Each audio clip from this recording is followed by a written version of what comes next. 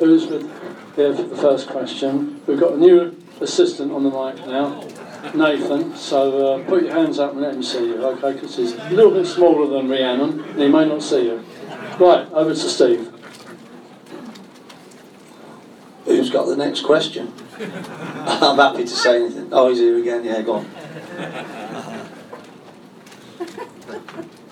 Who is the best player that you've signed in this latest group of people and why? And who is the best player that you've ever signed as a manager and why?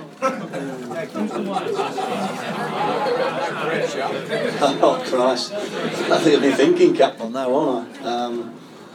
Well, obviously most of the signings of myself and Martin's. The only players I didn't have a say in was the first 4 signings. After that we spoke about all the signings. After 5-6 weeks it's probably a bit early to say who was going to be the best of those players. So I'm not sitting on the fence, I will come up with somebody. Martin actually said to me that he thought Craig Clay would be Player of the Year. And I wouldn't disagree with that. But although at the moment he's in the team, it's a long season, as you know. Josh Colson's been a really good loan signing because he's given us presence, height, experience. I know you all like Jay Caprice, or the majority like Jay Caprice. I think Alex Lewis has probably been our best midfield player at the moment. I think it's always difficult to say who's going to be Player of the Year, who's going to be the best player. Because you hope they all do well. Because if they all do well, then we've done well, and we will have a good season. So I want them all to be successful. It's difficult to pick one. If I was going to pick one, I'd think I would hope for his sake, because of the amount of work he does in a game, that Macaulay Bonny is 20 plus goals and gets what he deserves, because he's a brilliant lad and he's only 21. You have to remember at his age he's still learning the game, he's still got a lot to offer. He never stops running. He does the most kilometres in every game, along with Alex Lawless. Every week in, week out, he works his nuts off. And as a manager, that's a great asset. It's something that you want every player to do. Even though sometimes he might not have that magical ability, he will get goals, because he literally, from the minute he starts to the last minute of the game, he runs and runs and runs and runs. So I would hope, from my point of view, that I hope the best sign is Macaulay and he gets 20 plus goals, because that means if he's had a good season, we'll have a job holding on to him. But if he does, then that means we've done well ourselves. So I think the best player that I've signed or I've been involved with is probably Nick Powell. He's probably the best player that I've ever worked with, in terms of he should be doing what Dele Alli's doing for England. He's as good, if not better, than Dele Alli, even though, you know, where Nick's playing at Wigan and where Dele's playing is absolutely worlds apart. But the problem Nick had was he didn't do the work as a kid from the physical point of view. He always dipped out of doing the weights and the extra work, and I think now he regrets that, because his body wasn't able to cope with the work he did at Manchester United, and he broke down, he had hamstring problems, and he's had injury after injury. And when you get that many injuries, it's very hard to come back from. So, but in terms of talent and natural ability, he's definitely the best that I've worked with. He could do anything with a football. And if you remember the goal he scored at Wembley, when he flicked it up with one foot and volleyed it with his other foot, it was an amazing goal, one of the best goals I've seen at Wembley. And then after that game, I actually dragged him to one side and told him that he was moving to Manchester United. So it was one of the best feelings that he'd scored the best goal seen at Wembley, and the manager was telling him he was going to Manchester United because we'd agreed 6.2 million for him. So from the club's point of view, it was great. And as I say, he was the best player that I've ever worked with. It's difficult to know which is the best player I've signed, but I think he's the best player that I've worked with at the moment. But hopefully I'll work with better.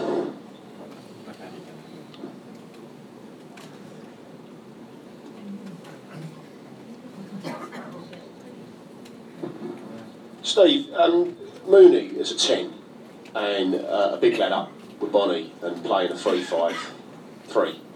Something that you'd perhaps consider? Is that something that you would look at if we had the right personnel?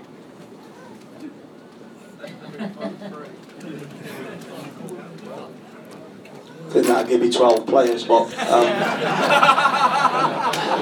know what you mean. 3-5-2 I like, actually. I played in that. I meant Mooney, sorry. Yeah, playing up there as a number two, as a second striker. I think with Mooney has an habit of like coming off. He likes to come off and play off the centre halves rather than up against them. So what I identified straight away was that he wasn't going to play up there all the time. He was going to want to drift and go into little pockets and cause problems that way. So I've tried to look at the team and how we play to fit him into it in many respects. That he can play up there as in a 4-4-2 initially, but he can also drop off into them little holes in behind the midfielders. So as long as he's in the box, I don't have a problem with it. And I always say that to him, I don't want you coming off, but I don't want you coming off too far, because I think initially, it was a couple of games, he came beyond the midfield, and then when the ball got played wide, he wasn't in the box. So from my point of view, I want him to play up there more with Macaulay, give him that support. In whatever two we play, 4-4-2, 3-5-2, doesn't really matter, them two can play a little bit higher up the pitch. Because he scores headers in the box. He doesn't get headers from straight balls, he gets headers from crosses. If you notice, he's not brave enough to get headers when he's got a centre half behind him from long kicks and things like that. He never wins anything, but when the ball's put in the box, he gets on the end of it, like Dates crossed the ball in for the goal that he scored with a head here, which was a great header, great goal. But then the goals he scores, so however and wherever he plays, he has to be in the box at the end of it. So whatever he does in the build-up, you know, he gets a roasting if he's not in the box when he's put in there, because that's his strength. That's one of his strengths. But as I say, he doesn't like playing up against people. He likes to play off people. So that's why he's played as a 10. Although he does start up front as a 2 initially, and I know people have questioned why he plays, you know, off the front as opposed to up there, but he's not. That's not where I want him to play. I want him to play up there to come off rather than coming off to get up there, if you understand.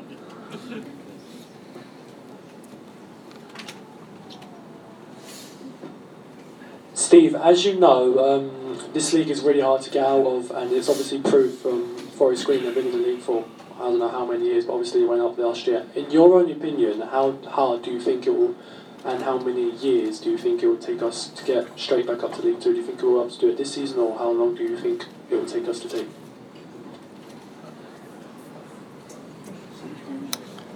That's a great question.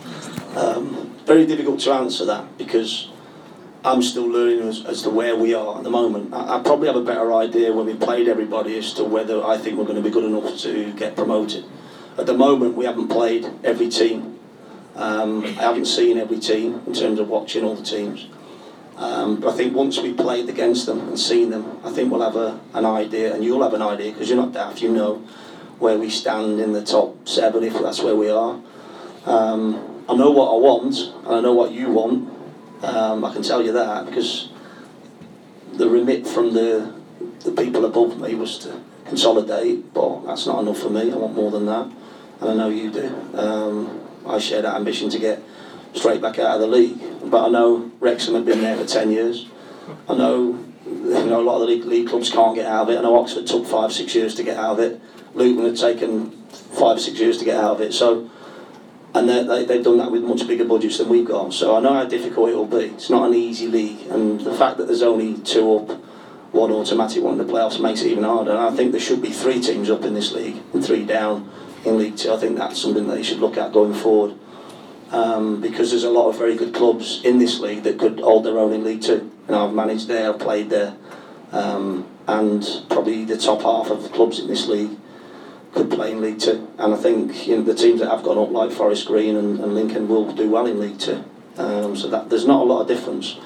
The fact that it is only 2 up makes it very difficult, and how competitive it is in this division. Even likes of Eastleigh, who's a small club. They're spending big, and doesn't guarantee you getting up. So what I've got to do here is, with the group that I've got, is try and do the best with the group and improve them, and I think we've done okay at the moment. I'd like to have won every game. That's just me, and I'm sure you would have liked to have won every game, because that's me as a head coach, looking for perfection, and that's what I'll strive for. Try and get the team playing to win, and win as many games as possible to give us a chance to get out of the league first time. If we can't, then we've got to build and try and get a team back good enough for next season to do it. but as little time we can spend in this league as possible would be the best thing for me. I'm sure it is for you as well.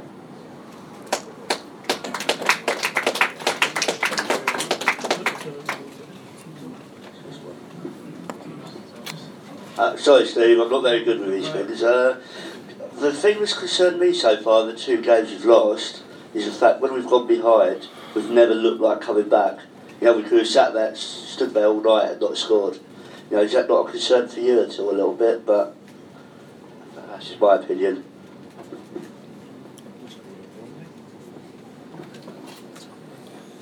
I think time will tell on that. I think you're right. The 2 games that we played, we haven't looked like coming back from. Mainly because particularly the second game was well out of our reach in that game. I think at 1-0 we've always got a chance. At 2-0 you've still got a chance. I think the way Sutton set up made it very difficult for us that first game. And then we also carried away with the first game. It was like a first game nerves. In both games that we've lost our nerve a little bit and lost our patience. We've tried to chase the game after going 1-0 down, 2-0 down, and not tried to play the way we should play and stick to that and believe in that. The games that we've won, we've stuck to it a little bit more, been more patient, tried to play a certain way, tried to break teams down, patient passing. Still not enough probing for me and enough excitement in the last third, but like I say, we're getting there, we're working on that all the time, trying to improve that. So until we go a goal behind and come back and win, I'll then be able to answer that question as to, I think we've got the characters to do it, and I think we've got the personalities in the dressing room to be able to do that. We've got a lot of experience in there as well as some very good young players, and I think we'll be okay. I think we will come back in games. Again, is that just down to players? Is that down to tactics or things like that? It's probably a combination of a bit of both, but I think time will tell as the season goes on as to whether we're a team that can be resilient and can fight back from being down. I think we can, but we haven't shown that yet.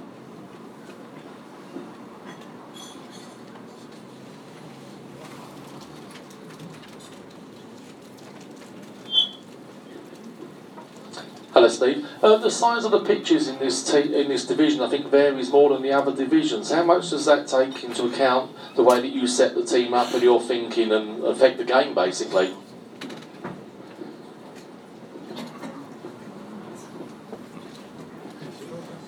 Yeah, you're a bit surprised by the big difference in pitches wherever you go. They are very different, and I know they have to be within a maximum and minimum, but they are really.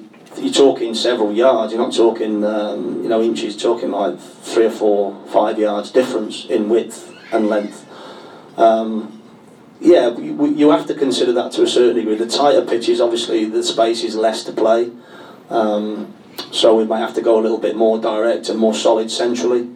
That's something that I'm learning about, because of the vast difference.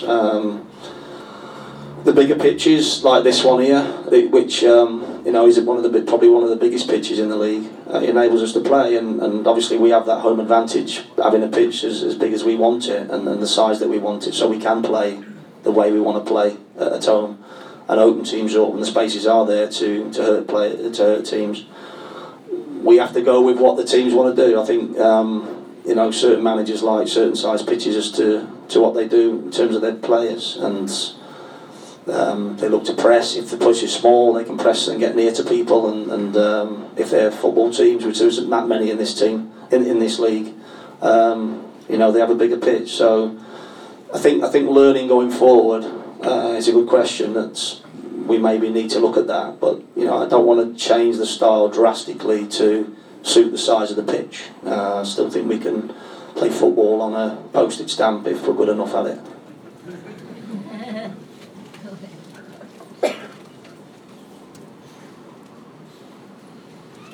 Just a quick question regarding Josh Coulson. Would you look to sign him permanently in January if given the option? And if he was to go back, would you say Jamie Sindles-White is ready to step in because he had a really nasty injury last season and he's only just got back fit?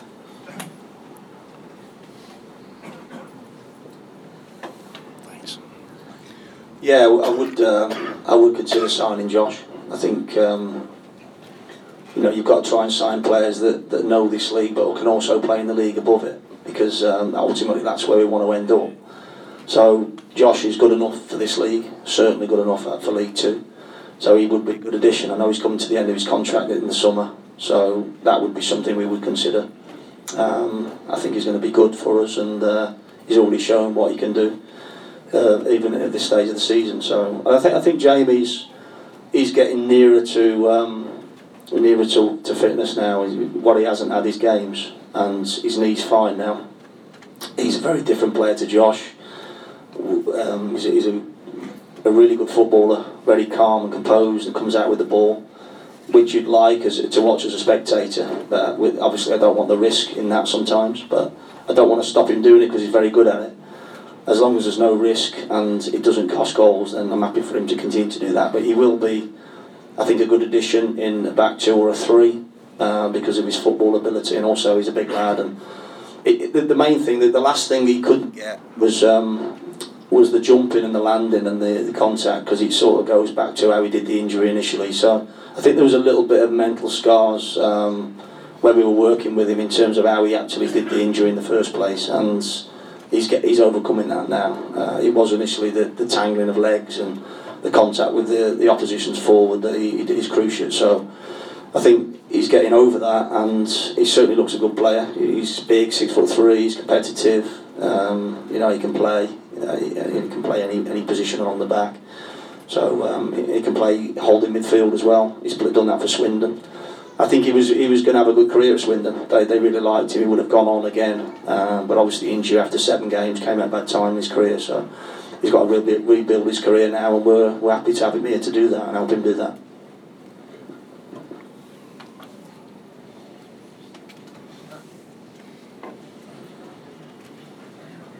I'd just like to say thank you to my children for actually doing a great job on the microphone tonight.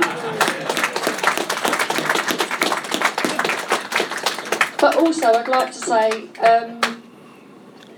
as your supporters liaison officer and also the membership secretary in here, the supporters club, the away attendances have been 1,000 plus for all the away games that we've had. Obviously, I'm very proud of the fact that we've all turned out in numbers, and considering what we've been through. And I'd just like to say thank you, and I hope that it comes out within, to the team that we're 100% behind you. You put it on the pitch, and we'll put it in the stands.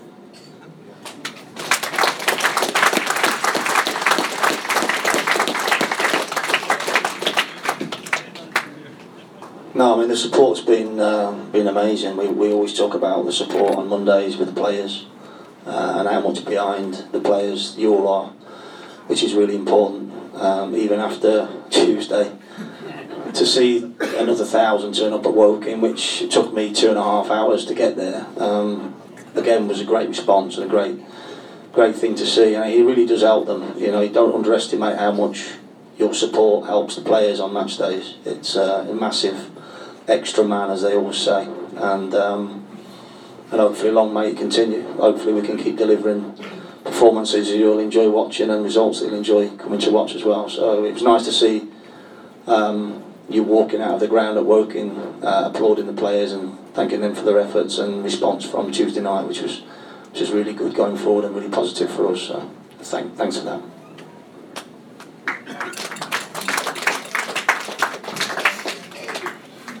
Steve, I don't know if you're aware, but last season we went, well, it wasn't really that much times, but we went 1-0 or 2-0 up, and we just let games slip through our hands because we thought, we've got this under our bag, we're going to get the 3 points, and quite a lot of last season we let teams back into the games, and it nearly happened against Solihull a couple of weeks ago when we had 2-0 up. It was like, we've got this, and then Solihull got a goal back, and then we nearly panicked, and thankfully Mooney got his, I don't know if it's me, I can't remember, but we went 3-1 up, and then but how would you teach the players, I know it's only 2-0, but we need to keep our guard up and everything like that?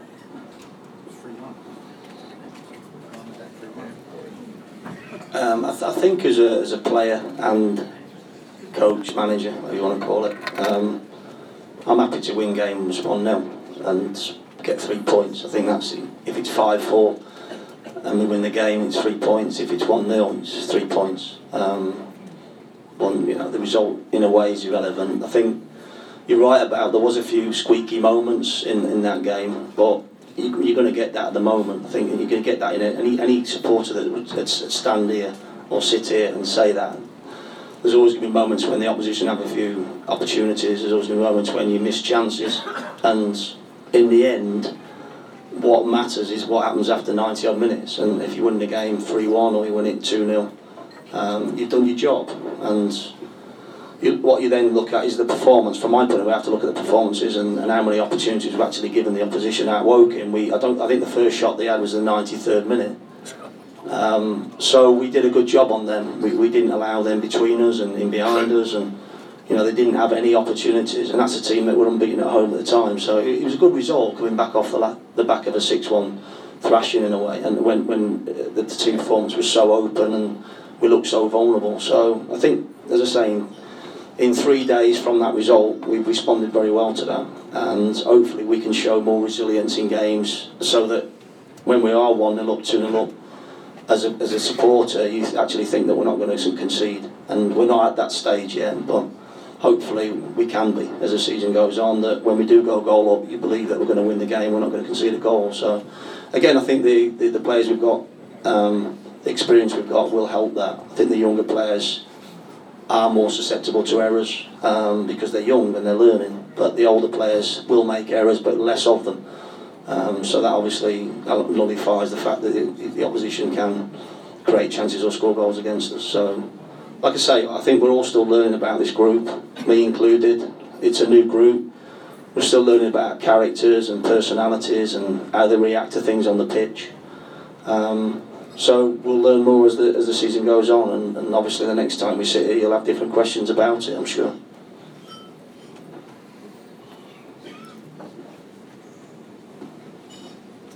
Yeah, hi Steve.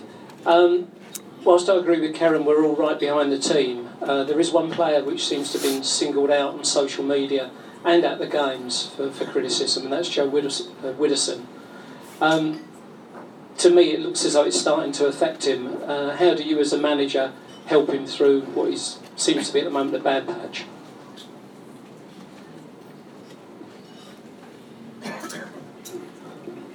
First of all, I don't read social media, and I actually tell the players not to go on social media because it can affect them. And I haven't had a conversation with Joe whether he's been looking on social media, whether that's the reason it's affected him or not.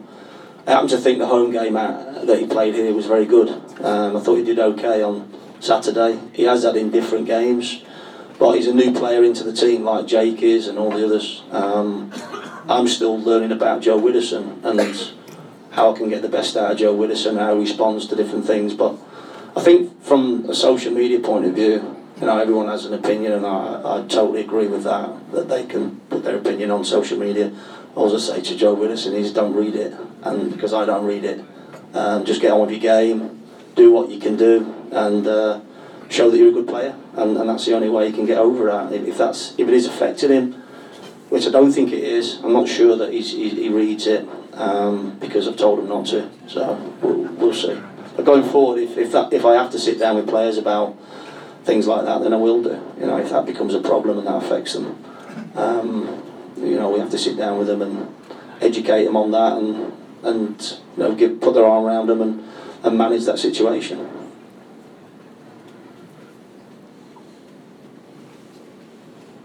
Steve, on Tuesday, Dayton come over and thanked all the fans. In the Slade era, one thing he did was he always come over and thank the fans no matter what, him included. That be something you might see yourself doing more in the future?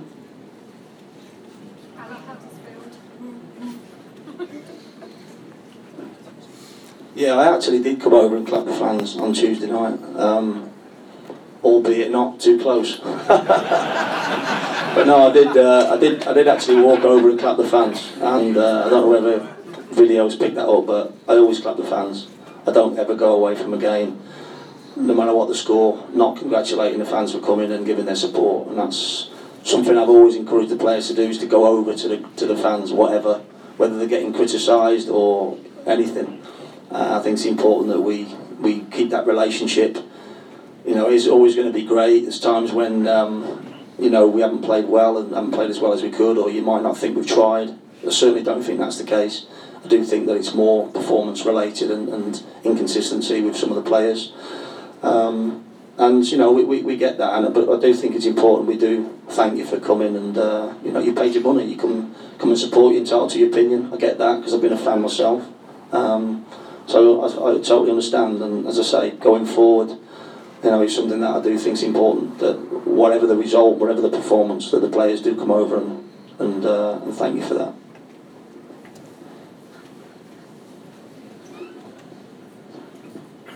Steve, a lot has been said over the last couple of months that we were at a disadvantage because of Coco taking so long to sell the club. Just how far do you think we are still behind the clubs in regard to fitness and team building? Team building, is that the right word? Formations, etc. Sorry, Steve, before you answer.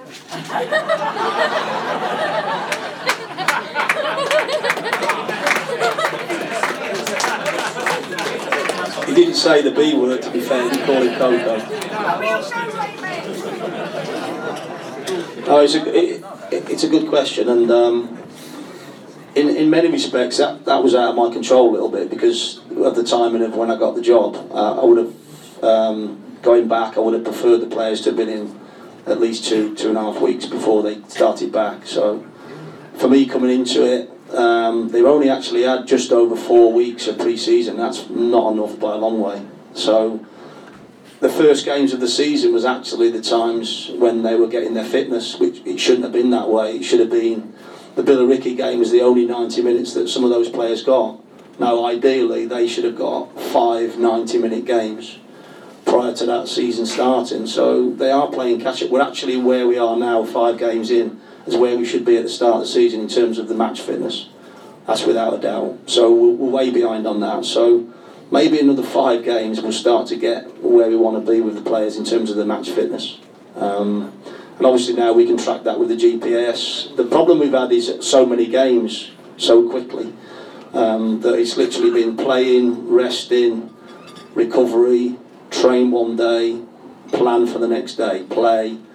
In on Sundays at the ground. I brought them in on Sundays now, introduced that as a recovery day and a training day for the lads on the pitch when we've got a midweek game. So we play Saturday, they're in Sunday, they train Monday, we play Tuesday, we're off Wednesday, we're in Thursday, Friday, Saturday, we play again, we're in Sunday if there's a midweek game. So it hasn't given me a lot of time to do a lot of coaching on the training pitch. Today was probably the first day in 3 weeks that I've been able to actually do some work on the team. So it's literally been play and rest. So that hasn't enabled us either to get more fitness work in, more planning with them, more team work in. So I think you've got to get that pre-season. You have to get the work in pre-season, but you need 6 to 7 weeks to be able to do that. And we only had 4. And when I came to the club, we only had 8 kids as a squad. 8 kids of 18 years of age and 19 of age. And that was an absolute, the first thing I identified when I come in was, we need some players. And I know that took a lot of thinking. And so we sat down with Martin and literally looked at 3 players. The lists were very small because most of the best players had gone. So I got my list of agents out. I got about 5 pages of agents, most of them north based, but quite a few of them down here. He got his list out and we literally sat for hours and hours every single night till 7, 8 o'clock at night, phoning, looking through the lists, looking what was available. Then it was about what DNA I wanted, so it wasn't straightforward. It was about, this is the certain type of player I want with a great attitude, wants to come to the football club. We want them to be local because, you know, London-based players know London very well. You bring a northern-based player down, like myself, coming down, as a player, they're leaving their families behind, they've got kids, they want to go back home, they don't want to be here, you know, they keep travelling up and down, it doesn't help. So, and we get more out of the budget having local boys. So all these sort of processes, these thoughts were going through mine and Martin's head. So, and obviously character was a massive thing. You know, I didn't want to bring anyone to the club who didn't want to come to the club. They're only coming for money. They certainly haven't come for money because the players are on a manageable amount of money. The fact that we don't want the club to get in a mess again. So we're working to the budget. We're under the budget. I've got a little bit of money to spend. But as I say, the initial thing was we've got to get some experienced players in to work with these kids. And we thought the kids had got potential. But we needed the experience around the kids, and I feel we've done that in a short space of time, and we're still learning about what we brought in. I don't think we know yet whether they're all going to be a success because of how quick we had to do it. We're hoping that they'll all do well. We think they've got ability, and we think that they'll do well for the football club. We're still learning about character. We're still learning about resilience. We're still learning about whether they're going to be good enough in the end to take us to the next level. We think they will, but you don't get everyone right. And as I say, the initial thoughts were we've got to bring players in to start the season, because if we don't, we're going to start the season lots of points behind. We're not going to get the. I think we've done well to get 3 wins out of 5 with this group. Now I'd like five wins out of 5, but I think 3 out of 5 with this group at the moment, and the two games, away games on AstroTurf and against the disaster of Tuesday night, is something that was going to come because of the preparation, because of the timing of the pre-season, and we're still learning about the group, how we're going to knit that group together, and so that's going to be ongoing. When are we going to be? When do I think it's going to be as I want it? It's very difficult to put a time scale on that.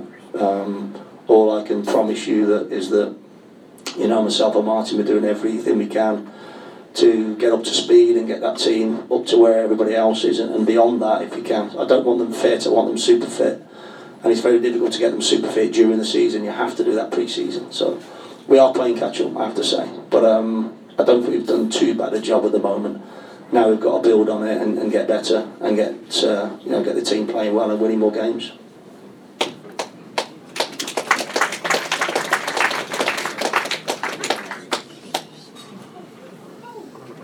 Steve, I don't know if you remember, but back in the 2011-2012 season, I remember, and I'm pretty sure everyone in this club remembers it, we used to have a group called the Cheerios.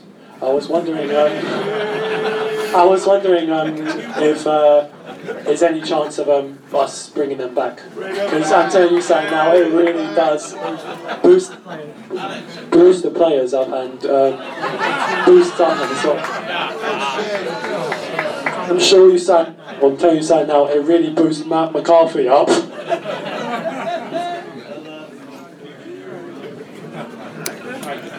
I have no idea what you're on about. I don't. What is the Cheerio group? You tell me what they do. Okay, I think the American owners are looking at cheerleaders. I'm sure they do a great job, but that is something I think that they've spoken about. How we can improve match day experience and atmosphere. I think we've talked about music when we score, so hopefully we score a few that we get different music. Listen, I'm talking about what we've spoken about. So we're just looking at match day experience. Obviously I'd rather spend 2 or 3 hours in the bar after the game as an experience. It's a good experience in here, but you can buy the chili with a drink. yeah. They're probably too young to drink. But yeah, I think that is something that the owners, being American, obviously, the razzmatazz of American football and things like that, they want to try and bring a little bit of that thing here, plus the Dunkin' Donuts as well, which I hope will be free.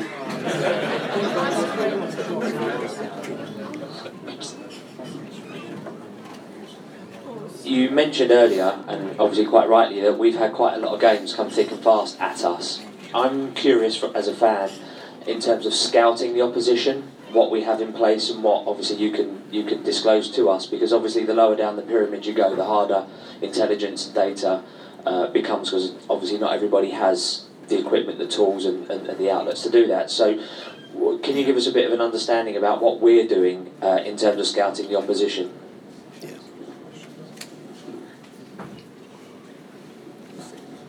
Yeah, well, we employed a chief scout, Steve Foster, who worked at Norwich. He's been with us several weeks now, and he's got a team of people who go and watch the opposition teams. Obviously, they have to plan that well in advance to make sure they watch them home and away.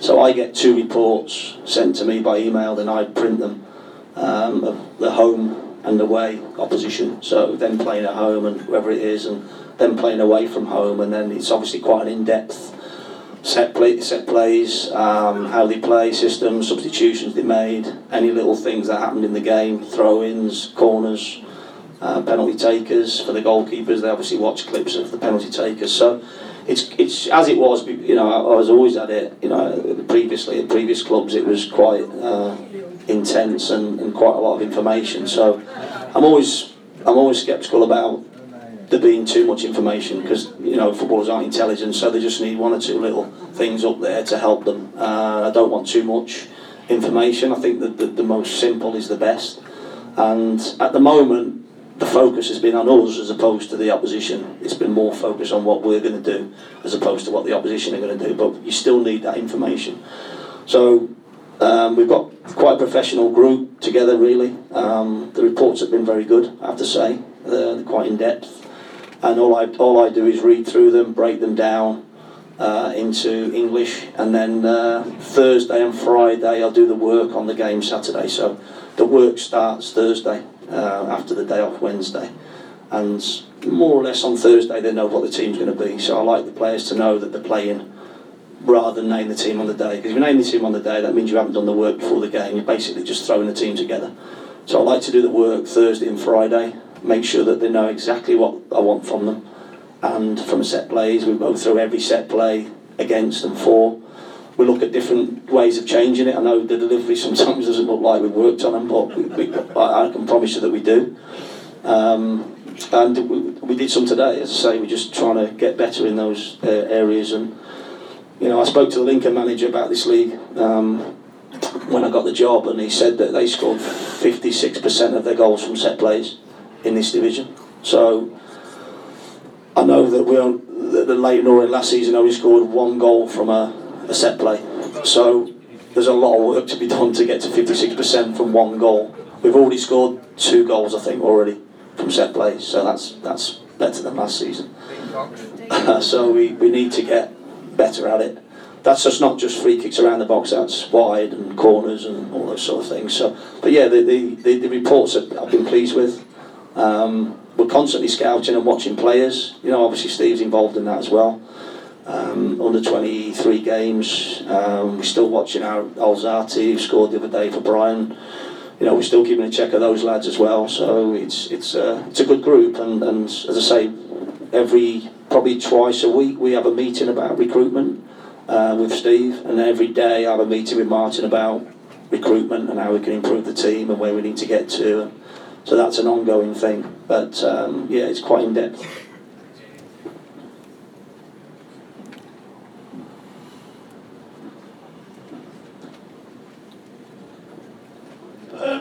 You mentioned about budgets. What is our budget compared to everyone else in the league? Is it up there? Is it one of the bigger budgets, or is it just medium compared to the other teams?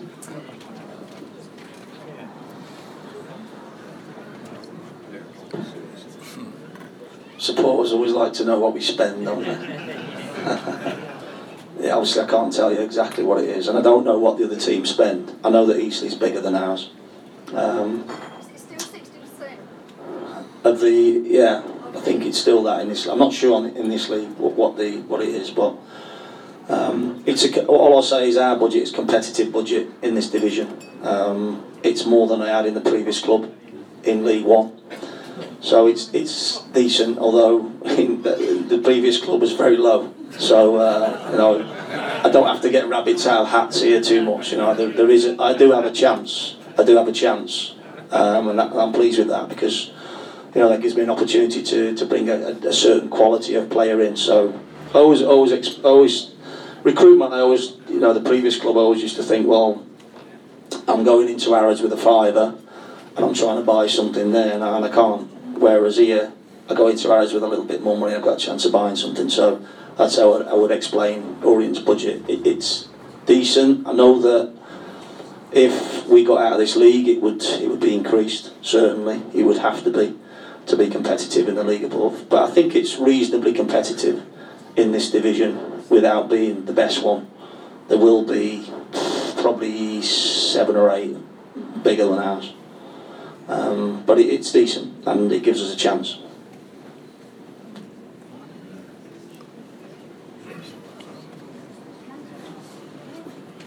When you're sitting on the bench before the game or during the game, what's the whole thing with the blue t-shirts? Now and again I noticed you don't wear them, and did you get in trouble for it when you didn't?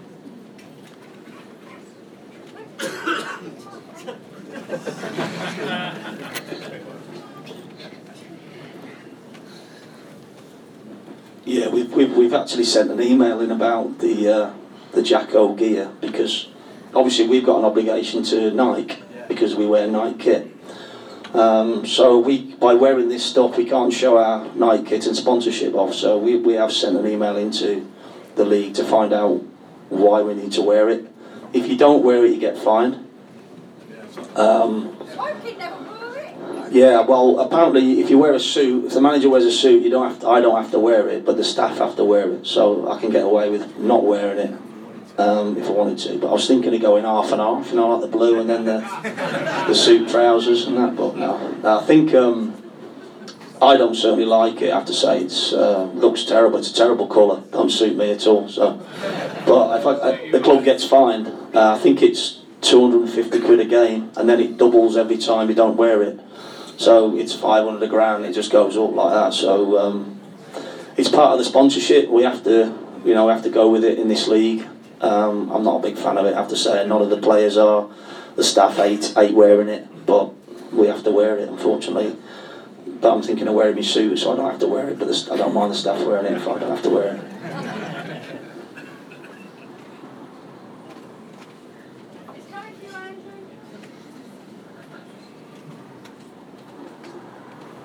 You worked with the director of football at Crewe. How different is it working under Martin Ling at Orient now? House.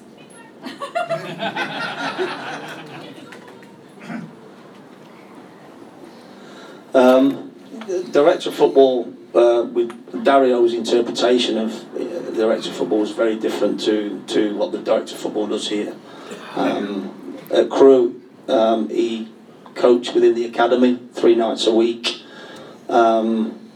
He obviously at Crewe's a selling club, so I had to play certain players, and I wasn't told to play certain players, but we had to play certain players to sell them. So we played certain players when I didn't think they were ready to sell, ready to play. And that was the role of Dario, really. He was the one who identified the £1 million players. He was the one that said you need to play him. Also, we're not going to sell him, so we played him. Some we sold, some we didn't. Some it was too early, some weren't ready, we took them back out. But his role really was more academy. He didn't pick the team. He didn't have any say on match days, particularly, apart from he'd have his comments after the game about what he thought, which was great for me, because it was a great learning tool that, somebody of his experience was giving me advice and information after. But he didn't interfere, I have to say, in that time I was there. But his role was very different to Martin's role. Martin literally takes care of all the financial side. I don't have to do any contracts. I don't have to speak to players, really. He does all that, whereas at Crewe I did all the budget, I did all the scouting, I did all the signing of players, talking to players, which that's been taken off me here. All I do is speak to Martin about who we'd like to sign, and that's a joint decision. He looks after everything to do with football, all the football side of it, from the academy, who he's just introduced 2 new staff to the academy, because we hadn't got literally anybody doing that.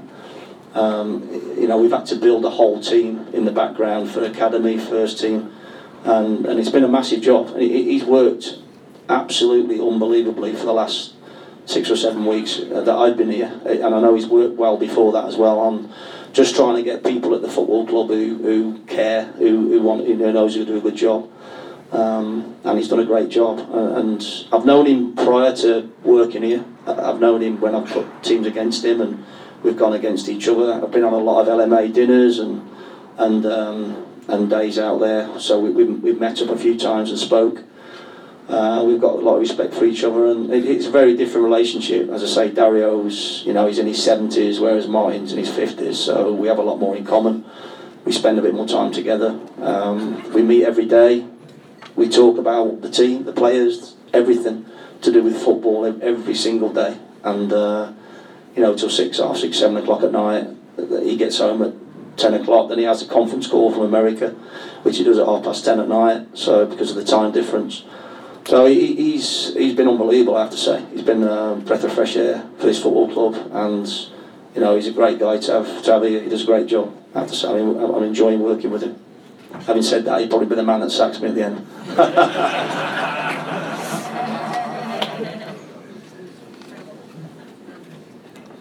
Hi there. You were talking about finances earlier on. Can you give us an idea of what our players is actually earning? Like top players, what kind of money they'll be on? 10 grand a week.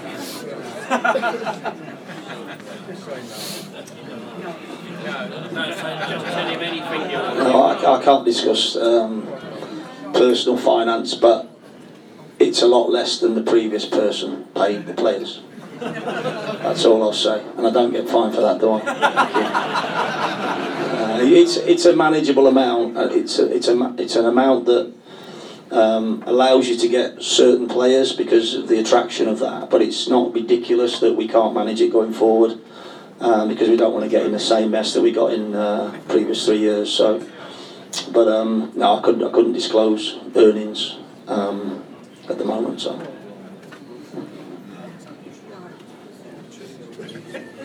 Just a bit away,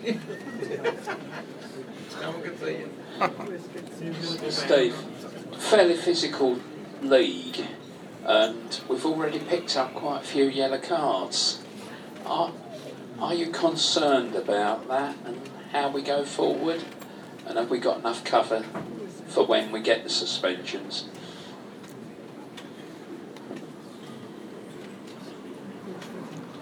Thanks.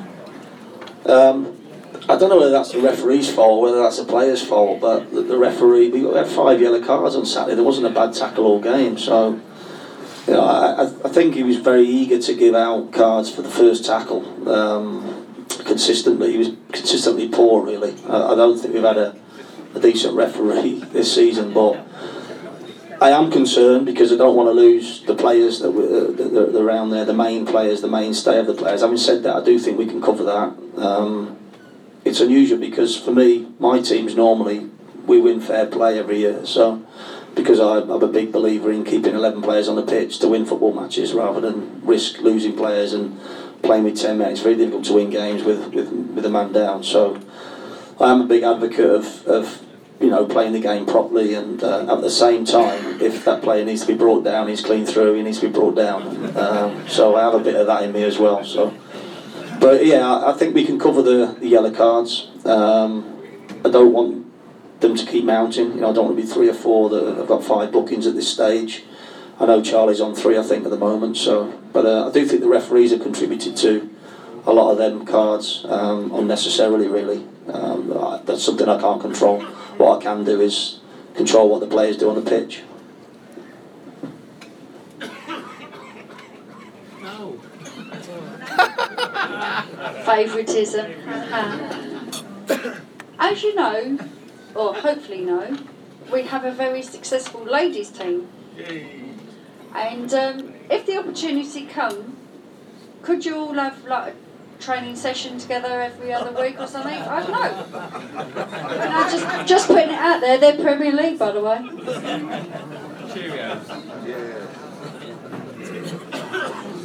I am interested in women's football. I used to run a team at Nantwich, and they were great. The girls were brilliant, and so I'm interested in that. I haven't really had time at the moment to take a big interest in that. We was actually talking today about the women's teams. I think they've got some games on our pitch, haven't they? On the main pitch. Yeah. So I think that will happen. And I know they're reasonably successful and they're a decent group of girls, but I haven't had the chance to meet them yet, and I will. Because as I say, I'm a big advocate of that football. I've enjoyed watching England girls in women's play in the games that they played. Didn't quite make it, but give a really good account of themselves. So as I say, going forward, that's something I'd like to get involved in a little bit more. Although the priority at the moment is the first team and how we perform on the pitch. What with the Orient family? Get us together. That's great. There we go. Steve, I'm curious, a few things, right? With the last regime, it was always, bigged up that we were going to get into the Championship, the Premier League and all this. But do you think it's possible, I mean, we're starting off again from the very basics, that we could, what we really need to get back to League One, I mean, it's going to take some time, and then progress from there. Do you think you see that in the future? Like, could you be a part of that? Do you think we can do it?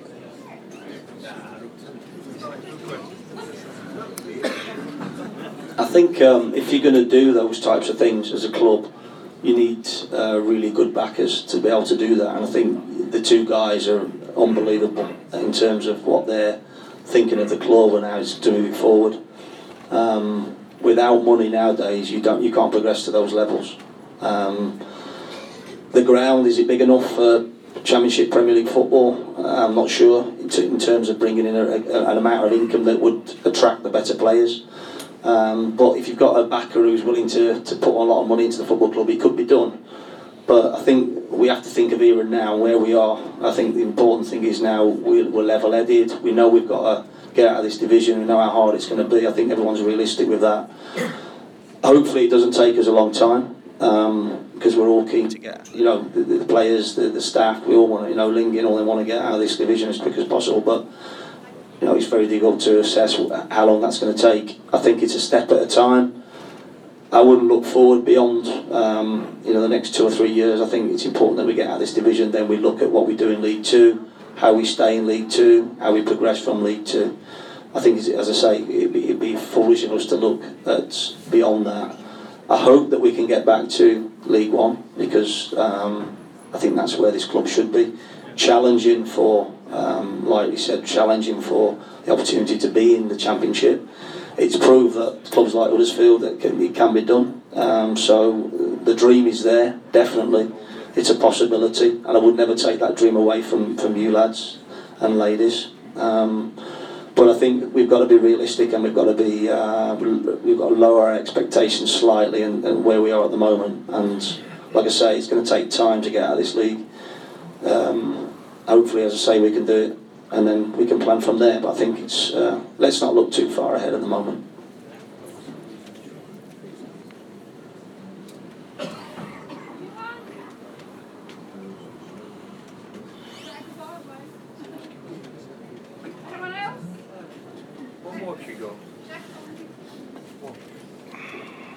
Quarter 10. Steve, name's Jeff. Post-match Bromley, you first complained about the defence. You said it's poor defending, a lot of mistakes. You then said what happened on other parts of the pitch was irrelevant. What I would bring up, if the forwards aren't closing down their defenders or not getting shots on target, if the midfield aren't winning the ball, they're giving the ball away, getting overrun, is that irrelevant to what's happening in the defence? Is that not putting more pressure on the defence? What happens in front of them? You attack as a team, you defend as a team. Was Charlie Lee's back pass irrelevant?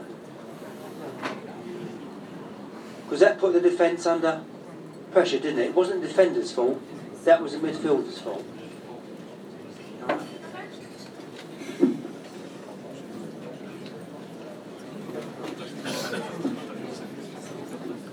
Yeah, I'm not sure how it was probably misunderstood in that respect. The back four did have an off day, and like I said earlier, that all 11, in fairness, had an off day, every one of them. When I spoke to Charlie, I asked him why. He'd never done that in his career. His head had totally gone in terms of the way the game had gone. He was frustrated, and he did something he's never done before. So you hope he's never going to do that again. I agree with the fact that your defence starts at the front without a doubt and through midfield. I thought they got onto us very easily, but I do think in and around the box the majority of mistakes came from the back four, and I think apart from Charlie's goal, which you mentioned, was all the others came through errors either from the full-backs or the centre halves, and they'll admit that. They don't hide behind mistakes. They're all accountable. I want them to be accountable for the mistakes, and so with me. I'm accountable for picking that team for that game. So we're all accountable. We all held our hands up after the game and said it wasn't our day. We need to move on, and that's what you have to do in football. But yeah, certainly the work that we do is based around how the front two players show the attacking players, their defenders, into a certain area of the pitch. We tried to squeeze on one side or the other. I don't know if you've noticed how we set the forwards up, but there was no sign of that in this particular game. And obviously the midfield players then have got to get tight to their players. So what I've found is with playing against the long ball teams is that you have to set up a certain way to counteract that. You need a lot of bodies in and around where the ball's going to land, and then you need to try and play your football. So initially you've got to play very narrow to defend, and then you've got to be very wide to play the football after you've been narrow. And again, it's for me, it's a learning curve. This league, I've played in this league, but not managed in this league, apart from a brief spell at Northwich. So I'm still learning about how this league's changed, the type of football that's been played in this league, and you have to be a fast learner in this division. I think we learned a hell of a lot from that game in terms of attacking and defending.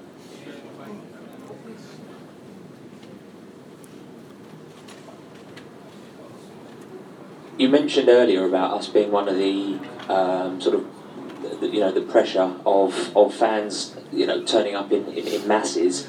Oh no, you didn't actually. But I'm going to ask about having 1,000, 1,100 Orient fans being at away games, and obviously with us being the perceived big club, turning up at these grounds. Some of them don't get 1,000 a week, and we're turning up with 1,000 as away. Does that add an extra layer of pressure to the players? And if so, how is that dealt with?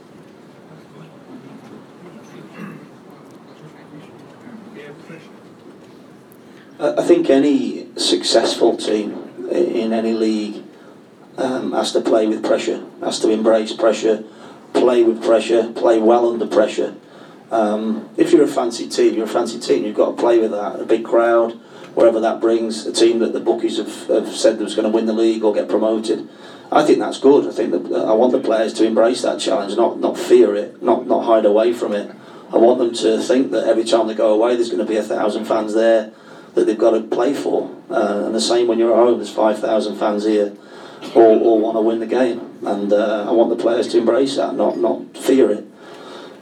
So I think if you're going to be successful and win things, you have to play with that pressure. You might look at the top players. In many respects, they play with pressure every week, and then they get analysed on the TV, and then they get analysed by the analysers, and so the pressure's massive at the very top end. So for us to have a little bit of pressure in terms of that is something we've got to buy into, and as I say, if we want to be successful, we've got to have it. And I think all it does is it gives the opposition a raise. I think I spoke to a gentleman earlier about, he was talking about Bromley raising their game with the crowd that we had, and then Woking suffered because of it. They saw it and didn't react to it as Bromley did. Bromley saw it as a real raise in their game, and I think because we're a big club in this division, and we are, every game's a cup final, and it's going to be a cup final, and the atmosphere that the supporters create should be in our favour, as I say, and not against that. So I think having a big crowd's a good thing, because what comes with that is expectation as well, and that grows. We've got to match that expectation at some point.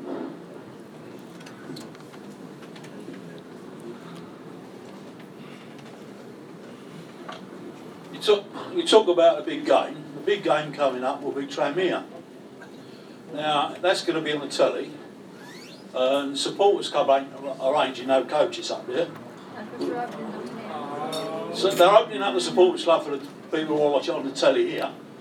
And it's on a Wednesday night. So it's going to be very difficult to go up there if you want to watch the game. Is there any chance that the club will arrange coaches? rather than supporters club, because the supporters club ain't interested. I'd like to respond on behalf of the supporters club, is that we are interested, but we did look at it, booking it on the Tuesday as we had on our coach travel list, but then when they changed it to the Wednesday and they put it on telly, the actual take-up for the match and to buy the tickets had dropped significantly, and it was a case of, well, it's not really worth running a coach. We do run coaches at a loss, but we're not prepared to run coaches where there's only 2 or 3 people on them. When it's on the television, the commentator will say, Tranmere's the crowd attendance for 3,000 supporters, 2,700 from Tranmere and 80 from bloody Orient. That's bad. I should respond to that as well, Jeff. I think you will find that there will be a lot more than that. I'll make enough noise for 100 my old son, don't you worry about that. And me, Darren, I'll be with you, mate. We'll be going. Well done, you two.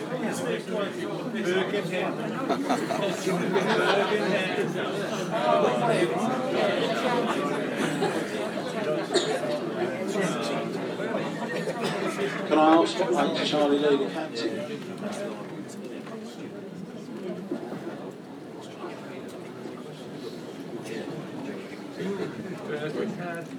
Yeah, that decision was made by myself, and obviously David Mooney. It was between the two of them.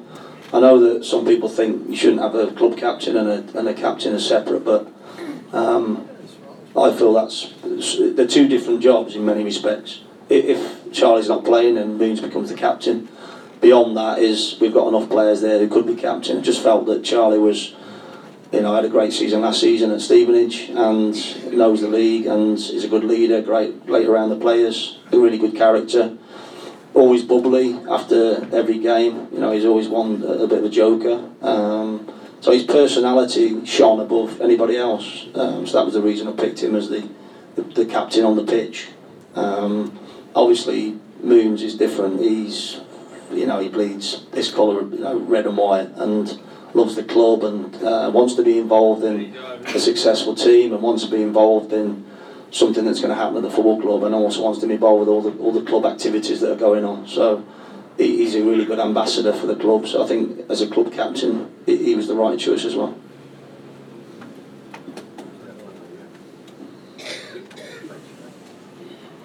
This is just, I thought, what was your club that you supported when you was a little boy? Yeah, I did say that. I think you fell asleep when I was talking, actually. Yeah, Wolverhampton Wanderers was my team, the old Gold and Blacks, and they had many great players. I think my favourite player was John Richards. John Richards was a great striker, scored a lot of goals, and he was probably my hero as a boy.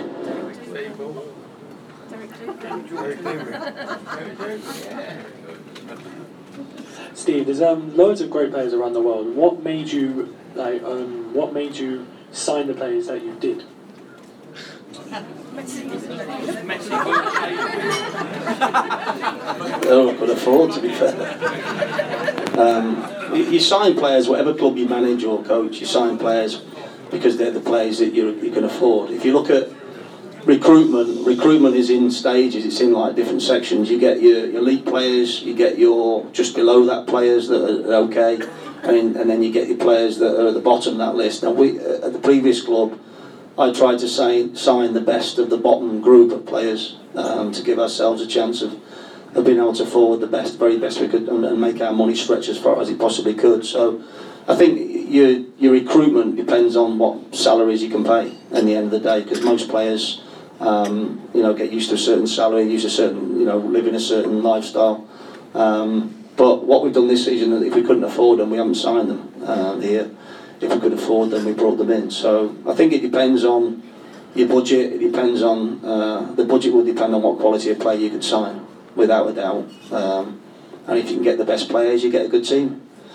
Dario used to say, if you can sign the best players, you've got the best team. If you can sign great players, you've got a great team. And it's not rocket science. I think I agree with that. I think in the end, you look at the Premier League, the budget takes you to the very top.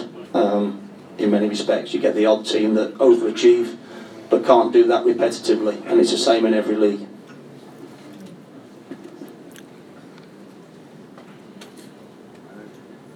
Steve, I think at Crewe you use the loan market quite a bit. I'm not sure when the loan market closes, but although we've got Josh Coulson, would you be prepared to bring loan players into the club in the next few weeks?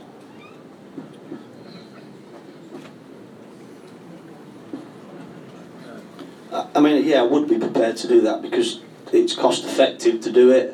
I don't like doing because when we sat down and had the recruitment meetings, I did say to Martin I only wanted permanent signings if possible. The loan market would be if we couldn't get those permanent signings in, because there's nothing better than working with players that are there and you know they're going to be there for the next 12 months, 18 months, 2 years, whatever it is. But you can also get a few really good players on loan that become available. And for this league, we can sign loan players at any time of the season, so there isn't no restriction with the window. As in League 2 and 1 and above, it's only window, so it's August and January. So their window finishes in the end of this month, and then they can't sign anyone till January. Whereas in the National League, we can sign loan players, emergency loan players, at any time in the season. So we're not restricted in that respect, which is good. But then obviously going forward, we have to plan for the next league if that's the case. So, but yeah, we can loan any time. I'm prepared to do it as long as they're better than what we've got. And in the past, I have loaned players because it's been affordable. I mean, I think I signed Tatey from Swansea. Remember Alan Tate? I got him for £250 a week, and he was on about 15 grand a week. So it was a really good deal. So you can get good deals, you can get good players, and if they're better than what we've got, I'm prepared to do that and take the risk. But at the moment, as I say, I'm happy with what I've got. Josh is the only loan player that I foresee coming in at the moment. If we can bring a permanent big striker in, that'd be great. If we can bring a permanent winger in, that'd be even better. So if we can get those two, I think we'll not be far off with the squad then. Cheers. One more question, so it's 10 o'clock.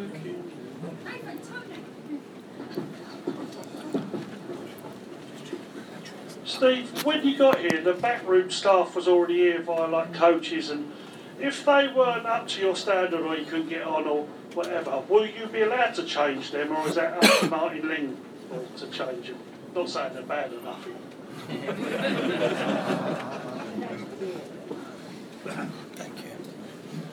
Yeah, I mean, that was something that I knew coming into the job, that they'd already been appointed, and I was happy to work with them.